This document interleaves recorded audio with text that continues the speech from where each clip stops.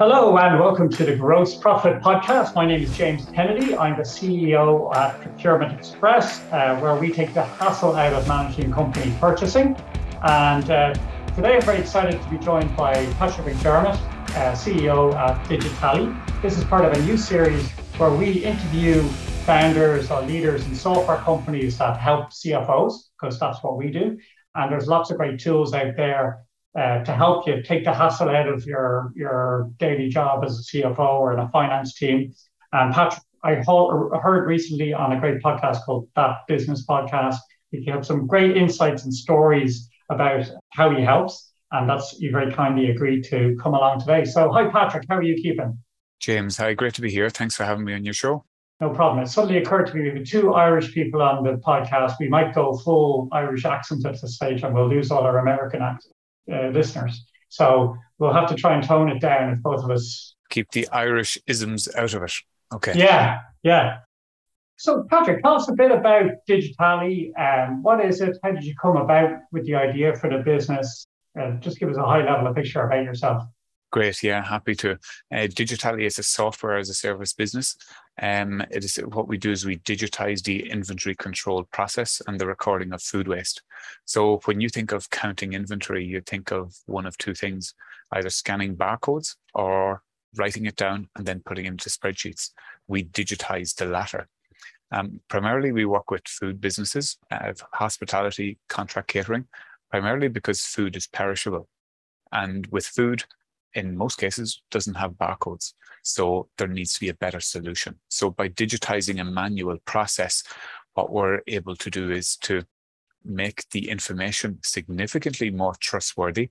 It means that faster decisions can be taken by CFOs, and then they can see all of their information on one online dashboard without the need to be spending countless hours in formatting and second guessing spreadsheets. So it gives them much more confidence in the data that's being presented to them.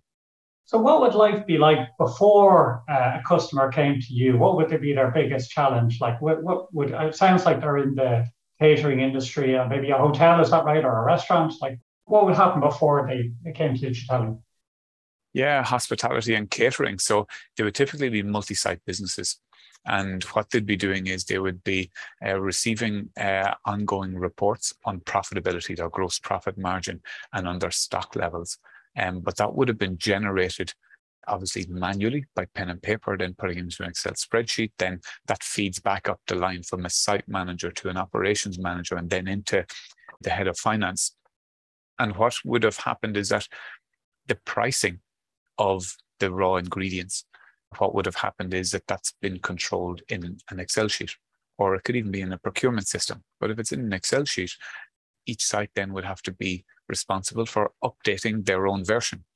Each site would then have their own way of recording the items.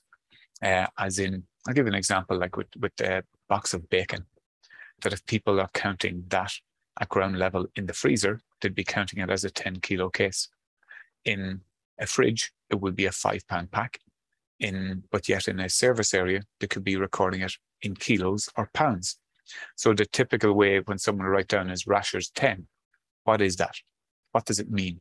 And if that's put into the wrong value of each of those, or the wrong description, it means the value of your stock is incorrect.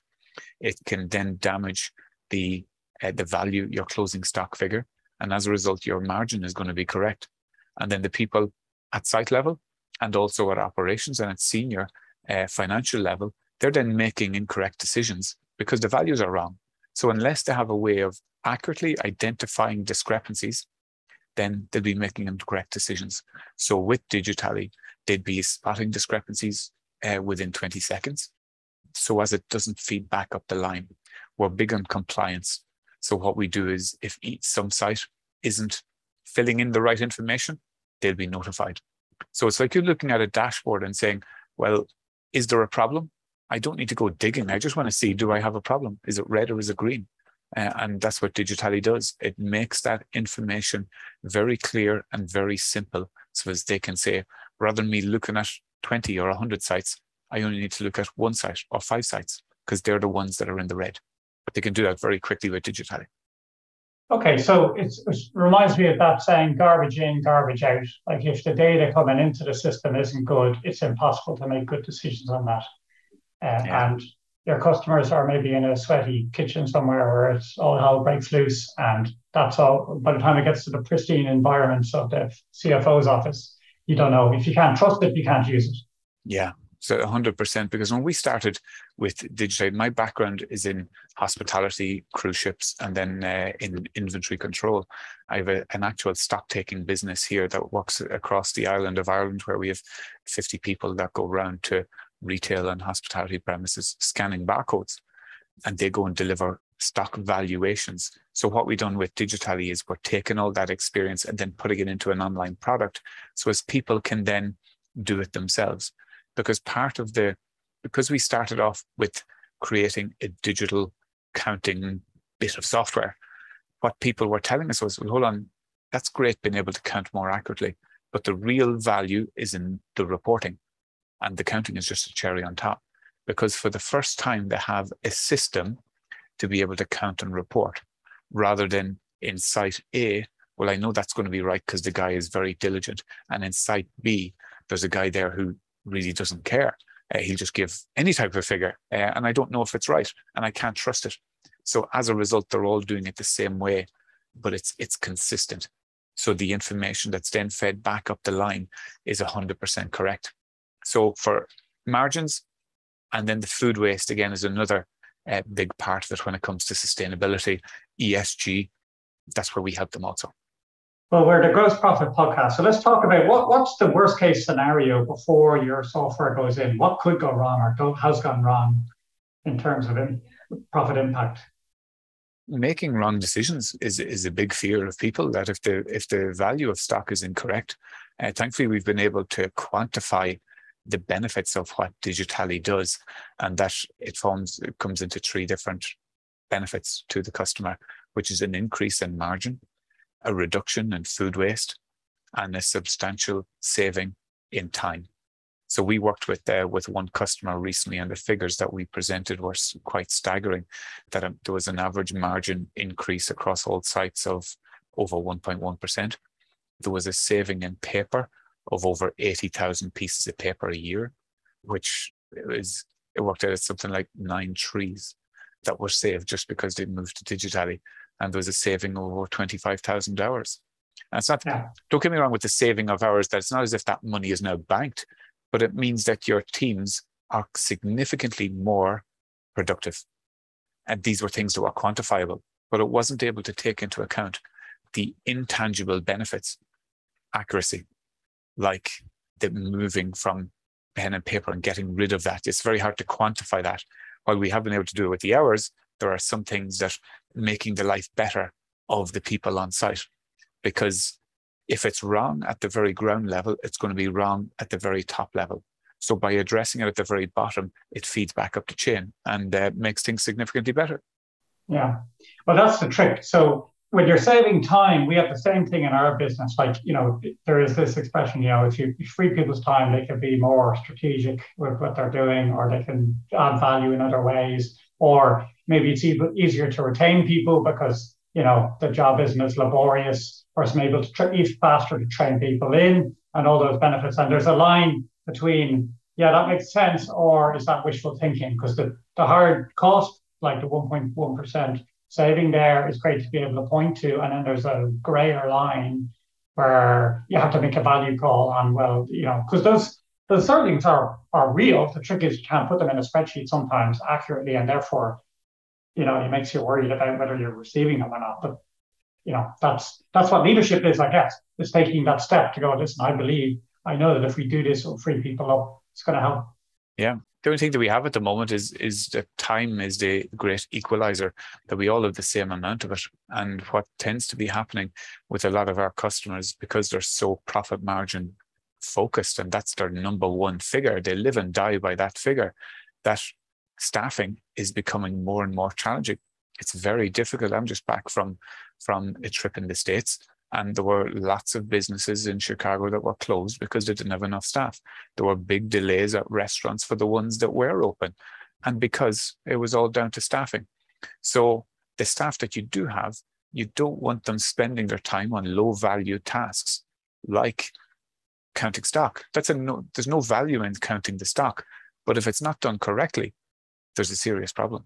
And then because that affects your margin. So it's all about getting your margin right, that you can trust it.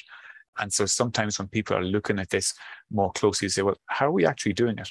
Are we doing it the same across every site? Because if you can see, well, my day's stock on hand, for example, is 7 days on one site and 17 or 27 in another. Is it that the guy with 7 is doing it wrong and the guy that's 17 is doing it right? Or is it vice versa? This way, you're going to be able to spot it very, very quickly. And you can see trends, you can see what's happening, you can sort the information, again, within seconds. And that's really important, because if someone's trigger happy on purchasing, you need to know it. Yeah. If somebody is constantly running out of stock and affecting the customer side of things, you need to know it. So it's all data, but what customers really want is information. And how does it actually work to make sure people are putting in accurate information? What's the difference between using a spreadsheet, or what makes it more accurate?